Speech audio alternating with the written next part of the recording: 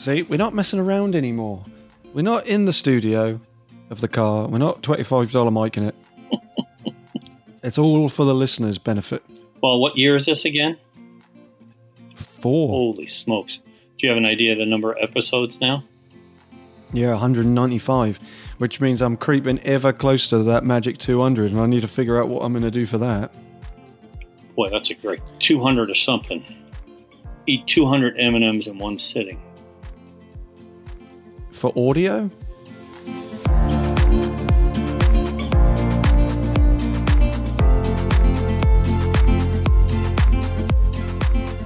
$200 something. M&Ms, not that much. What would it be? Who knows? Hot dogs. I'll win that hot dog contest. That's how I really become American, you see. Oh, I didn't tell you this. Joey Or maybe Chestnut? I did. No, I haven't told you. I'm doing my citizenship thing now. What? Tell me about this. I don't know if you want to record it, but... You know, well, this could be part of the recording. Do you want to be tested to see if you could pass the test? Yeah, let's go. I am third generation US of A. All right, third generation US of A, can you pass your citizenship test? And everyone here who's listening can play along with us as we play the classic game of Are you more American than an Englishman?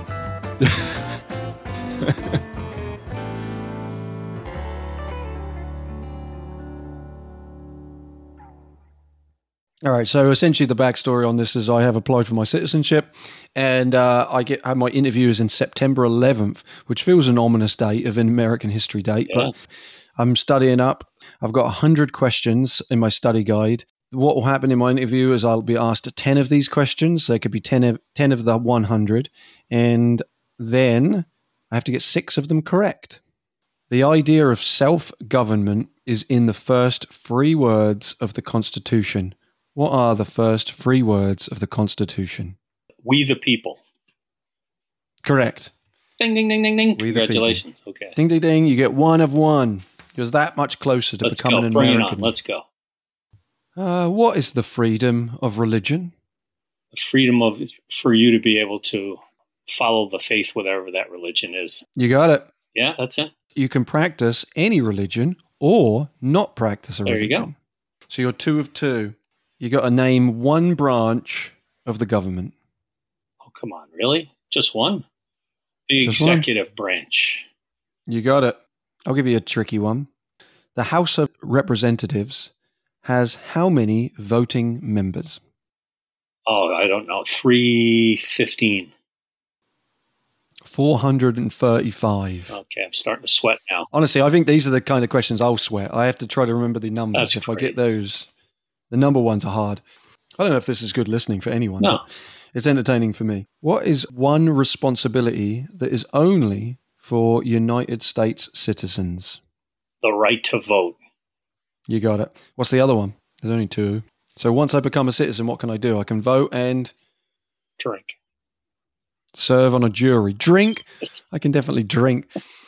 Can you imagine if that was the case, that a non-citizen wasn't allowed to purchase alcohol? But you know what should be added to that is the one I'm really aiming for. Apply for the Amazing Race. There you go. Right. What is one thing Benjamin Franklin is famous for? Well, there's always the old kite with electricity, right? And the key on the... Yeah, it's not on this. He was a U.S. diplomat.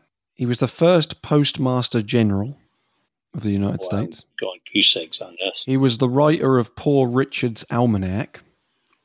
Okay. And then the last one was the oldest member of the Constitutional Convention. I can't tell you if you got that right or wrong, so I'm going to guess it as a wrong.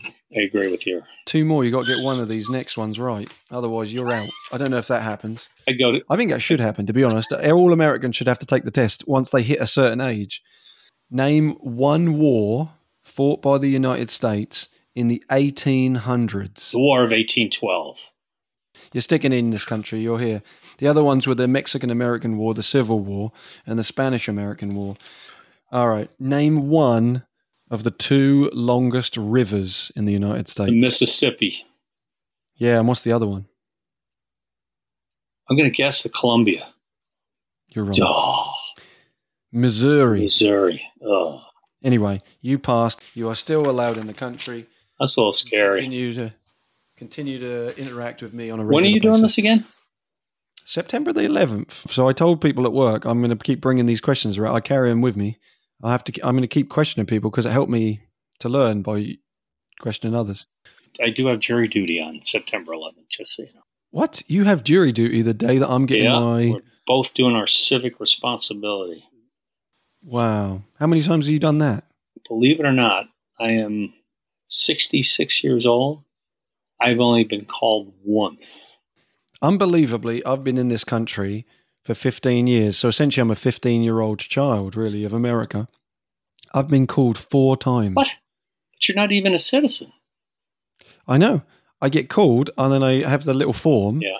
and I say, like, if for any reason you can't do it, and then there's a checklist thing that says not a citizen. I check it. I send the mail back. I get one back saying, okay.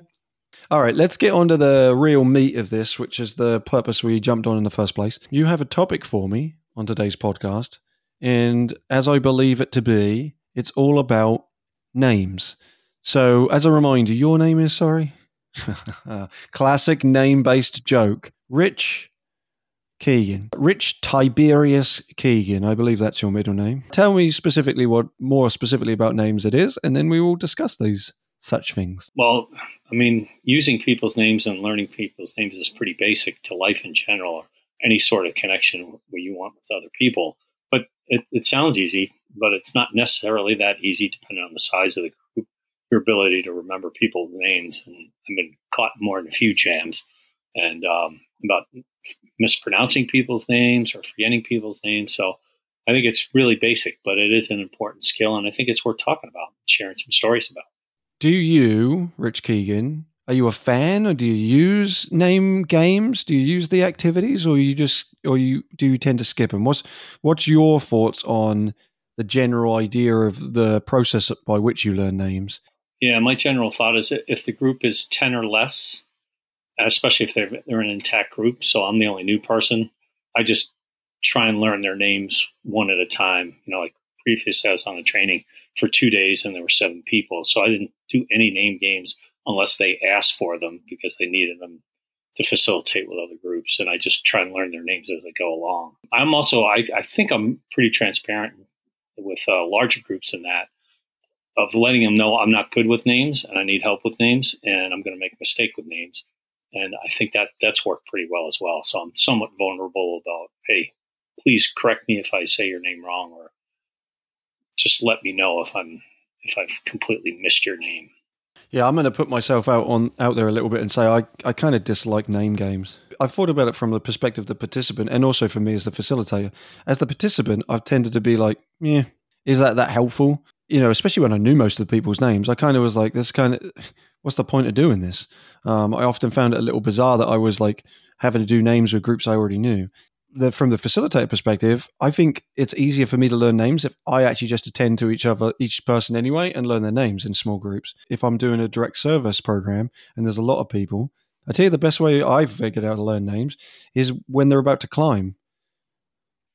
Like they come up to, as you're clipping them in and tying them in, remind me your name real quick. And then you say it a bunch as they go up, and then you suddenly know their names. So on a ropes course, I think that probably better served getting them climbing. Yep, absolutely. Than doing activities if the purpose is you want to try to learn the names. Because I think sometimes just one of those like cart before the horse kind of scenarios, people think, well, I can't get people climbing until I know their names, right, because I need to be able to communicate them when they're in the air. But my thought is, well, it's actually when they're doing the climbing and getting in the air that I actually tend to remember their names anyway. Same with so me. might as well just get them up to the climbing part. Don't worry about the names in putting harnesses on. But when they come up to you one by one, just before they climb on the ladder, you clip them in, do their inspection, just say, hey, what's your name again? Sorry. Yeah. I mean, I had larger groups when I was facilitating in public school as a PE teacher. That those names are a lot more challenging. And an example of being a elementary adventure PE teacher, you have about 300 kids per semester. So it's really a lot. But I've been well known to ask, hey, what's that person's name? I'll ask another kid for that person's name if I've completely forgotten. Then they're always going to correct me. And it's a rare time when I've had once or twice where somebody told me their completely wrong name and used it. And it was just kind of like a prank on their part, which I didn't quite appreciate, but Yeah, overall, I think that's a pretty good strategy of just asking happens. people, somebody else on the ground or somebody else in the room, hey, what's that person's name again? And to help out with that. So, I mean, yeah, especially if you've got in the habit of you've asked them a few times themselves and you can't remember, then asking somebody else, hey, what's their name? Yeah, people will more likely bail you out in that case. And I think that's an important thing for the facilitator perspective. It's like, I do think it's an important thing to make sure you know people's names, but I don't necessarily think it needs to be like, this is the moment at which you do it. And I think you can do it later in the program. I'm trying to even think about what might be the purpose of the name games. It was just, I remember when I was taught them, it was just, this is the way it's done. Yeah. And you would do all these name games. Yeah. And I always felt that was like the lowest tone set, especially when it came in early into a program. Like that's the first thing you did do. First hour, right? Yeah, it's just like it was like not a great tone set. And slowly, I do far less of them. I teach less of them now. Yep, same here. I used to do all the bumpity bump and all of the name group juggle and all these kind of things, and I've kind of slowly reduced them from my repertoire. The only one I would actually say that I use still relatively frequently is me, you, me. Yeah. But I use it as a lead into the high five me, high five you, right? Problem solving, and I actually do think of any of the activities as the one that I find most helpful to learn names. Once again, it's thinking about the goal rather than just doing it for the sake of doing it. Exactly. If the group is new to each other and they need to learn names, then that becomes a different priority. I'm going to do this for the benefit of them, not the benefit of me. And that might change up the idea. But still, I would lean towards an activity that actually teaches people names, not just uses the names. Right. Because I think there are some games that the name is just the thing that gets used, but it's not the thing that gets learned, gets taught to anyone else. It's like, oh, I'm going to say my name. Like an example is, I call it you, where you're just like yelling names. Mm-hmm. Like I will say Rich, and then you'll look at me and go Phil, and then we'll swap places. Yeah, and then you start doing more and more of that. I think that would be an example, I think, of using your name, but not necessarily learning names, because it gets to a point where it's just so loud. No one's actually attending to many people's names. You might learn a couple, but I don't. I think that's sometimes the thought around it. Have you ever had a chance, Pete, where you've just let somebody call you a name, but it wasn't your name, but it was too embarrassing at that point because you let it go on too long? This is a pet peeve of mine, is when people call me Philip. Yeah. Ultimately, that is my name. That's my legal name, but no one calls me it. And so when I hear someone, I would say, hi, my name is Phil. And then at some point they'll say, hey, Philip. I'm like, what? For me, that ends up being disrespectful. It's like, you got my name, but like, that's not the name I told you I wanted to be called. Yeah, one school I got introduced to a whole class as like, okay, so this is Philip Brown, the kayaking guy. That was what not only could they get my name incorrect, but they got my profession wrong too. So that's not a great start to a program. And I had to immediately say, well, my name is Phil and I don't do any kayaking, so let's get on with the program. And I was like, you really took a stretch on the intro of me. When you present at conferences, how do you feel about someone else introducing you? I kind of like to do it myself. I'm okay with somebody else introducing me as well, but I find that oftentimes they don't get it quite right. I think next time we should introduce each other for like the High Five Symposium and embellish each other in some way. Coming to you now is Guinness World Record holder for holding their breath. Mess up my first name, right? Richard Tiberius Keegan. Yep. As I like to call him, Tibbs. This is a funny name-based story for you, where my name got introduced incorrectly. So I used to do track and field, and I was running a 400 meters, and I got round to the state finals. So it was a big deal. There was like a stand with lots of people watching, and it was official. They made it like they had like people with microphones, and they came round, and before they announced us at our blocks, they asked for each of our names. So they'd go lane by lane. Yeah. And then they announced it over the speakers. And in lane number 1, hailing from blah, blah, blah, we have like all that kind of stuff. Yeah. Well, they came to me, and evidently when I told this person my name, they misheard me. So I said, my name is Phil Brown. And they wrote down whatever. And I've got all my friends in the back and my family and stuff like listening. And they go, in lane number 5, we have Mr. P. Brain. Oh my God. So then everyone laughs at Mr. P Brain. Then I did not do well in that because I was so flustered because I just heard my name get wrong, and I'm looking around out in the blocks like, oh, you kidding me? No, that's not my name. And then you hear like the starter gun go off, and you're like, well, I'm not really prepared. I've had the unique experience of trying to be a stadium announcer for high school sporting events. At one point, I was assistant athletic director at high school. And boy, you talk about people yelling at you, saying they're when the parents are seated in the stands in front of you and making a mistake on somebody's name. It's like you have 5 voices. Oh, it's not Pete Brain, it's this. So, yeah, I think we've covered quite a lot of stuff on names. Anything else to add on the world of names? Best if you can get them right. If you can't, apologize and move on from there. Right, Paul? Absolutely, Ross.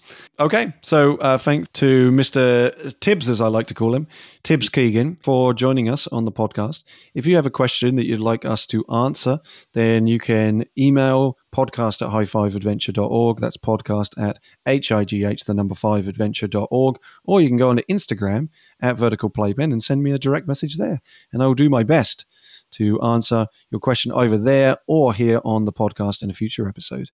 Thanks for listening to Vertical Playpen. And then what about thanks for listening to High Fives podcast? Can you do it? Okay, try. Thanks for giving. I think a guy.